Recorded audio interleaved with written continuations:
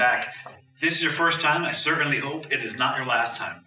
And if this is your first time joining us, you could not have chosen a better time, because today you're going to learn something important about us and why we do what we do the way we do it.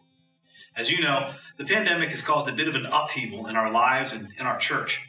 Every church had a decision to make. Should we close? When should we close? And then when should we open? And how should we open? And as you might imagine, the decisions every local church has made, whether to open early or stay closed longer, or even to remain closed for the rest of the year, is always met with varying reactions. So I want to spend a few minutes today talking about why we've chosen our particular path of staying closed, perhaps longer than most churches, and why we feel now is the time to open.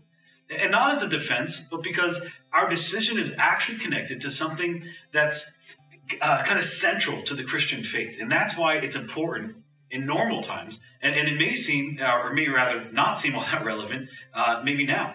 For example, if you've never had a flat tire in the middle of the night, in the middle of nowhere, chances are you probably have not dropped by a dealership or looked up a YouTube video prior to this that explains how to change your tire of your particular vehicle. Not because it's not important, but because it hasn't been relevant until now. So generally speaking, we learn on the needs to know basis. So today, here's something we need to know, and here's something specifically we need to know about our faith that has been highlighted by recent events in our culture. So I want to discuss our church's response to the pandemic as an illustration of a larger point. A point about which Jesus is crystal clear. A point that should inform and influence the posture of every local church at all times, but especially in times like these. Now, in our current climate, there are three dynamics that have merged to create really a kind of perfect storm of confusion as it relates to something Jesus taught and modeled.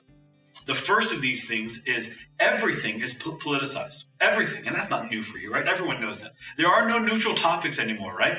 I mean, school opening has been politicized. Masks, protests, the virus, and my favorite, Anthony Fauci. I mean, 3 or 4 months ago, Republicans loved him, and now Democrats claim him, and a lot of Republicans aren't sure they can trust him anymore. So again, there are no neutral topics. Apparently, there aren't even any neutral people.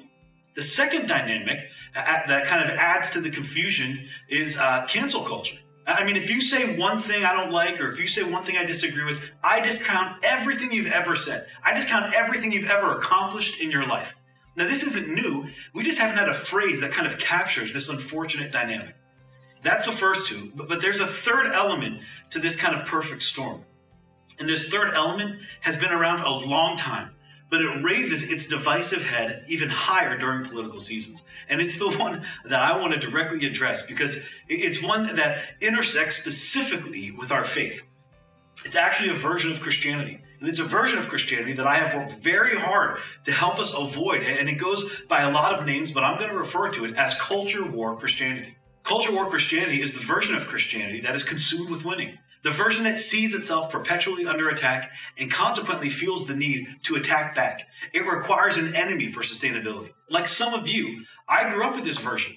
And again, I have purposely attempted to lead in such a way that we avoid it at all costs. Because I'm convinced that it is a perversion of our faith.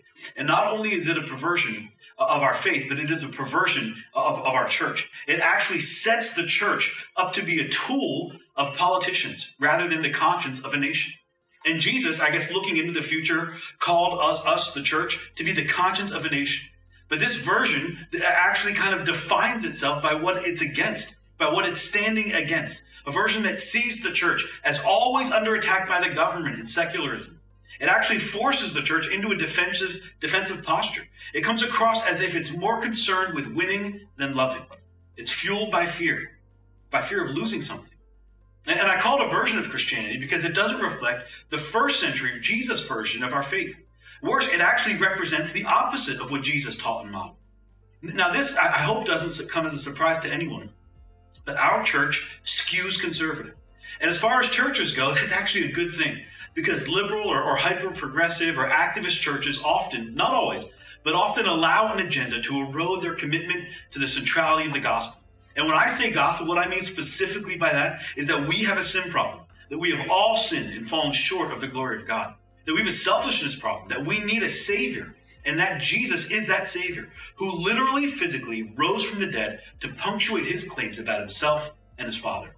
And in many cases, liberal-leaning churches like culture war conservative churches have their own way of recreating and reimagining Jesus in the image of their agenda. Now, once you abandon the divinity of Jesus and our need for a Savior, this is so important. You actually abandon the foundation of morality, justice, and the dignity of the individual. And do you know what you're left with? You're left with majority morality, where the majority determines what's right and what's moral. And that is a dangerous place to be as a nation and as a community. Ultimately, do you know who suffers the most? Women and children. So we dare not abandon the claims and the resurrection of Jesus. And theologically speaking, churches who hold a higher view of Scripture and who defend the divinity of Jesus and the literal bodily resurrection of Jesus are considered conservative churches. So we are conservative theologically, but we have not and will not embrace the far-right leaning approach to our faith that is in it to win it. And more on what I mean by that in just a minute. Now, you know this. You can raise a lot of money and sell a lot of books on the far right or the far left, but you cannot solve problems there. You can't love people well there, and you won't find Jesus there. And if it's up to me, you won't find us there either.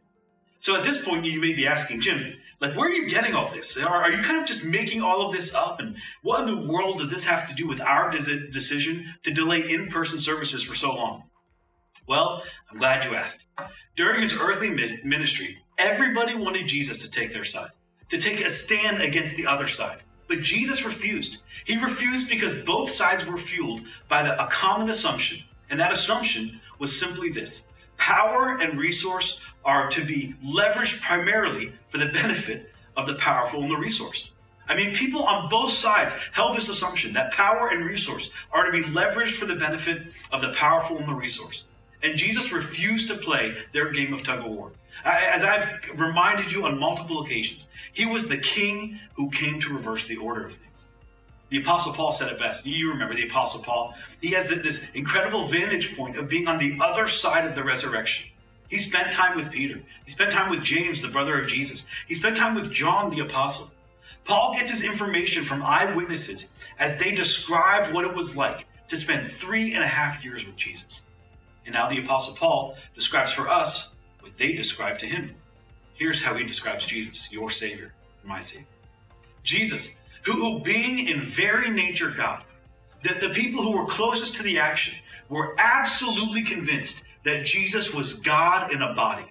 The Apostle John was convinced that God is love, not because of what he experienced in the world, but because of what he experienced for 3 years with Jesus, because Jesus was love personified.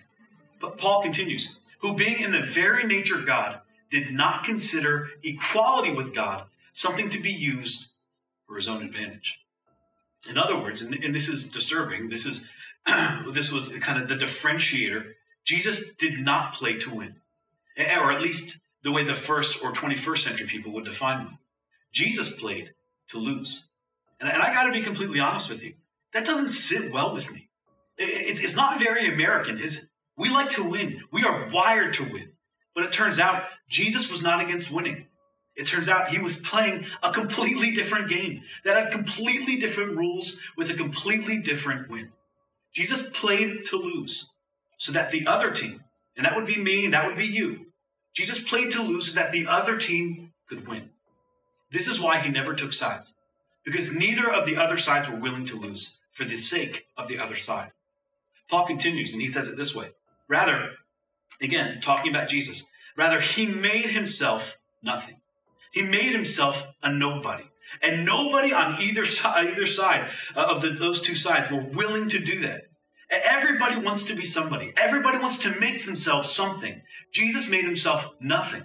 He refused to attach his name to the what's in it for us party, or the party that insists on winning, the party that fears losing, the party or the person who clings to rather than gives away. Paul continues, by taking the very nature of a servant. What is a servant? A servant is someone who wakes up every single day thinking about how to better serve someone else. Someone who wakes up every single day committed to leveraging themselves and their resources for the benefit of someone else. Now, this is so important, so please don't miss this. Remember, the Apostle Paul is describing Jesus. If we are Jesus' body, if we are his hands, if we are his feet, this should describe us too. This is why the church always looks more like Jesus when we are defending other people's rights rather than our own. The church always looks more like Christ when we are giving away rather than demanding our way. And if that scares you, if that makes you feel like you might lose something, if that makes you feel like you might lose, now you understand why Jesus' disciples refused to accept the fact that he would be arrested, tried, and crucified. I mean, he told them over and over and over, and they just didn't get it. Because if you're arrested, tried, and crucified, you've lost. That's what losers do.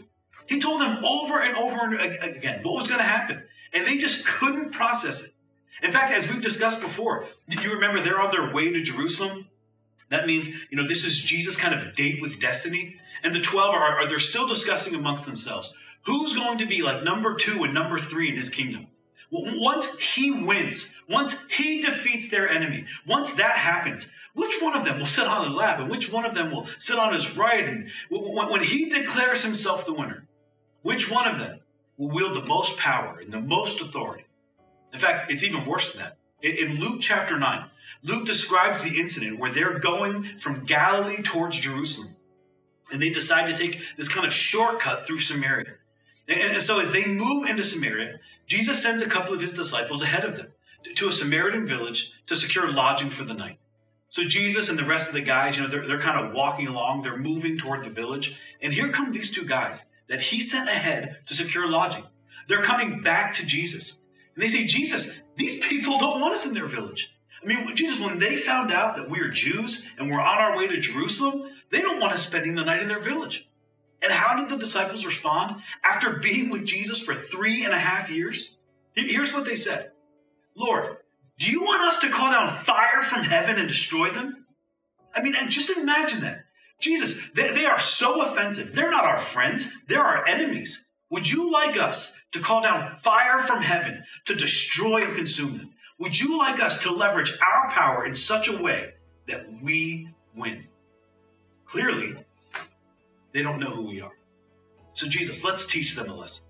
Let's use our power to win. And if you've read this passage before, you'll remember what Jesus said.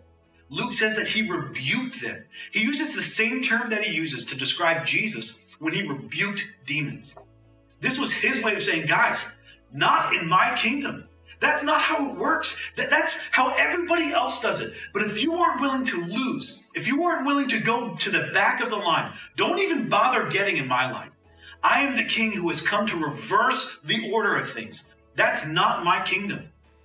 Let's go to Jerusalem, where I'm going to be arrested and killed. And of course, here's what the disciples are thinking. But Jesus, wait a minute. If you're arrested and killed, how are we going to win? To which Jesus would have smiled and said, guys, that is how we are going to win. I'm going to lose their game. And in doing so, we will win my game. And so they go to Jerusalem. And the best possible person would suffer the worst possible death, to illustrate that even the Son of Man had not come to be served, but to serve and to give his life as a ransom for many. Even the Son of Man had not come to win a game of tug of war between the kingdoms of this world. He came to establish a completely different kind of kingdom with a completely different set of values that operate under the assumption that the last would be first and the first would be last. Because in his kingdom, there is no first and there is no last. Finally, they get it. And as they gather for that final Passover, Jesus washes their feet. And then they would stand and they would watch him crucified, and they would hear him forgive men who crucified him. They would listen to him as he promised a criminal paradise. Then after the resurrection, it all came together. This is so important. That first generation of Christians refused to leverage privilege and power for their own benefit. It was always for the benefit of others. They were not in it to win it for anything. They lived selfless lives in Jesus' name. They let go of the old way and they embraced the law of Christ. And as Jesus predicted, neither the gates of Hades nor the legions of Rome could stop them. Jesus, how are you going to build your church if you're arrested and crucified? Guys, that's how I'm going to build my church. The only question is, would you follow me? Would you take up your cross and not your rights, and follow me. Throughout history, when the church has opted for the tools of the kingdoms of this world, the church ends up looking just like this world. And the church ultimately becomes the pawn. And the church looks weak, and it looks desperate, and it looks fearful. When we, the church, demand our way and defend our rights, not as citizens, that's different, and I'll come to that in a minute, but as the church, listen, we actually abandon the very thing that sets us apart to begin with. The distinctive of we are not in it to win it for ourselves. We are in it to win it for others. When the church digs in its heels in order to win on behalf of the church, we've already lost. We've surrendered our voice and our influence. We're just another organization with a self-serving agenda.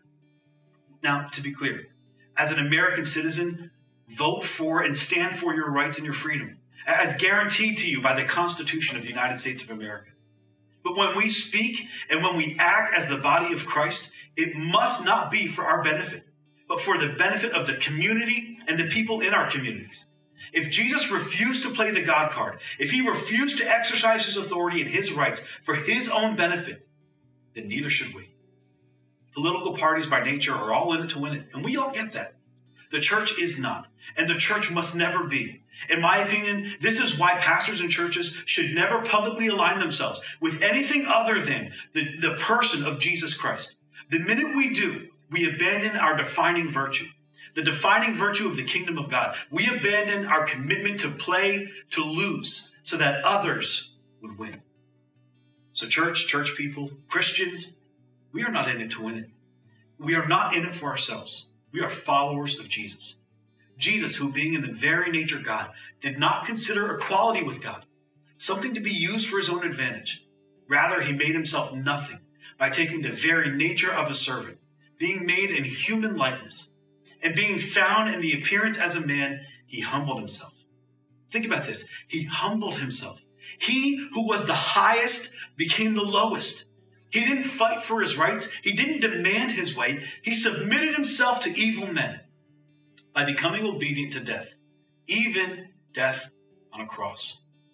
And the world has never been the same.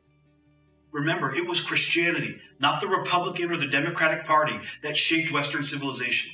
It was the teaching of Jesus, not our political parties, that laid the groundwork for our modern notions of justice and fairness and dignity for all. So with all of that as a backdrop, here's why we have chosen our current course as a church. It was not what's best for us. Our decision to wait so long to open is not what's best for us.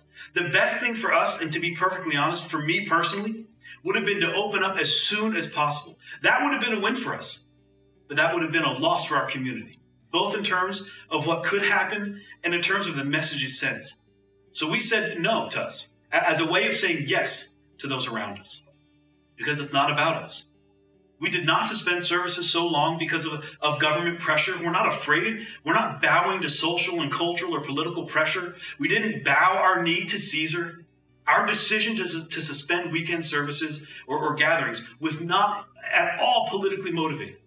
It wasn't fear-based. It wasn't any anti-person or any anti-party.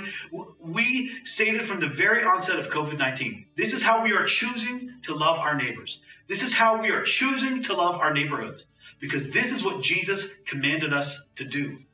And that's what he did for us. So for those of you who have been hoping for us to take a stand, this is our stand. For those of you who have asked, where is our faith? This is our expression of faith. We are putting the good of the community ahead of our enjoyment of gathering together inside on the weekends. For those of you who are convinced that we've given into fear, let me assure you that if the leadership of the church has been motivated by fear in any way, if I was motivated by fear, we would have never suspended weekend services to begin with. But while I'm not fearful, to be honest, I am concerned. Not for our survival.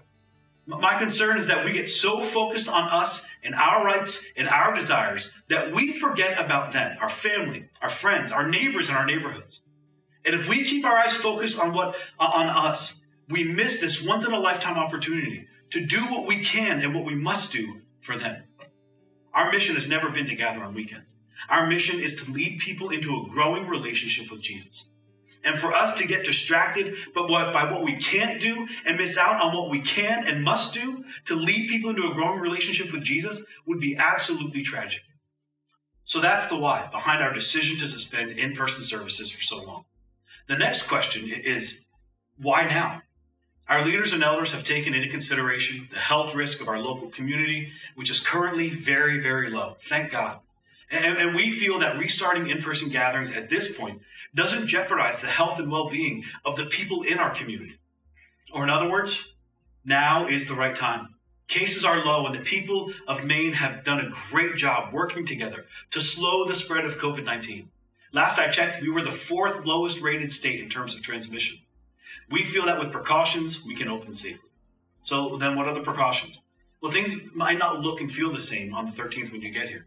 Well, we're going to come back to one service at 10:30. And as more and more people feel comfortable, and as the service grows, we'll go back into our regular service times.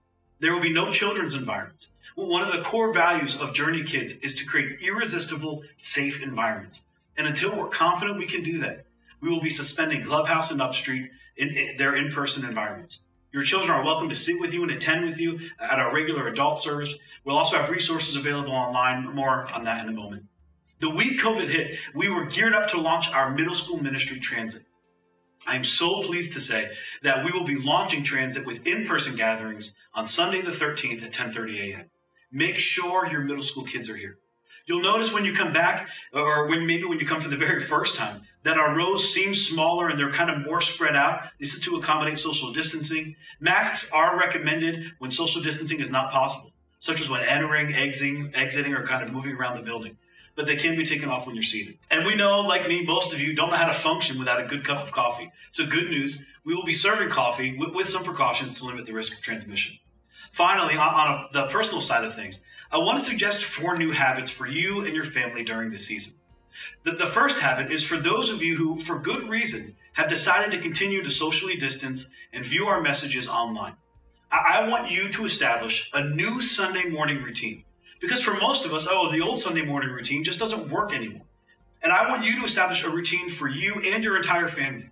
We'll begin to live stream our services on the 13th, and we want everyone to gather in the same space. So we're asking you to find the link on our website that will be live on the 13th to view our services live on YouTube. Although you might be sitting on your couch in your PJs drinking coffee, we want you to know that you matter to us. We know you are there, and we will be changing the way we have done things, so that you can more be a part of what we're doing here in person. The second habit, and this is for all of us, I want us to establish a small group routine. Again, circumstances have kind of forced most of us out of our small group habit. If you're in a group and your routine has been disrupted, I want you to take the lead and establish a new routine. Obviously, it can be online, and for those kind of next few months, you can even meet in a driveway or on a patio, inside, but don't give up on community. It is more important now than ever. And then the third habit is this: keep your kids connected. Make sure your kids are connected to the local church. Get your kids online to view our weekly digital experience. And if you have middle school students, encourage them to participate in transit. They're going to love some of what we do. They won't love everything we do because, well, they're kids, right? But don't make church optional during this season. And we will do our best to make their experience exceptional. And then the last thing, and this is what I want you to begin to do. I want you to begin to pray for your church every single day. For some of you, honestly, it has never crossed your mind to pray for your local church. And why do I want you to pray for us? Well, for the reasons I've already outlined. I do not want us to be consumed by what we can't do and miss out on what we can do and what we must do in this new season. Specifically, I want you to pray for 3 things. I want you to pray for innovation, influence, and impact. I try to make it really easy for you. Innovation, influence, and impact. Our church was one giant innovation. I say, let's do it again. Ask God to give us more influence in our communities during this season, and as a result, greater impact. If you'll pray to that end, you'll be far more inclined to see those opportunities when they present themselves. We are all inclined to see what we are hoping for, and we are all inclined to see what we are praying for. So here's your takeaway from today's message. Establish a new Sunday morning routine. Establish a new small group routine, or maybe reestablish that. Keep your kids connected, and pray for your local church. I'll close with this. And I've said this so many times, you're probably sick of hearing it. But it is so important. Once upon a time, a handful of disorganized, socially disenfranchised, landless Jewish men and women took to the streets of Jerusalem with the most outlandish message imaginable. But if it was true, it would have been the best news imaginable. And as it turned out, it was true. And the good news changed the world. Perhaps it changed your life. It has certainly changed mine. And here we are. So come on, let's do something remarkable. I'm so excited about church and the opportunity to partner with you to lead people into a growing relationship with Jesus. Before you set off this morning, I would love to pray for you. Heavenly Father, I thank you for this incredible, God, once-in-a-lifetime opportunity you've given us. God, that you've given the church in America, God, to value those around us, to put their needs and their rights, God, before our own. God, to essentially fight to lose so that they can win. I pray that you would, God, help us all the time, keep our eyes off of ourselves and focused on you and on the people around us. God, and that we would love them, not just in word, but in action and in deed. I pray for all of us who may be struggling through this season, God, to find your voice and your direction in this. God, I pray that you would give us the wisdom to see you in this. God, and the courage to put other people before us. Be with us, Lord, as we get closer to September 13th. Be with us. Bring us back together safely. God, let there be excitement as we continue, God, to do all that we can to lead people into a growing relationship with Jesus. In Jesus' name I pray. Amen. Journey Church, I love you, and there is nothing you can do about it. Can you believe we are only 2 weeks away from meeting in person again? I can't wait.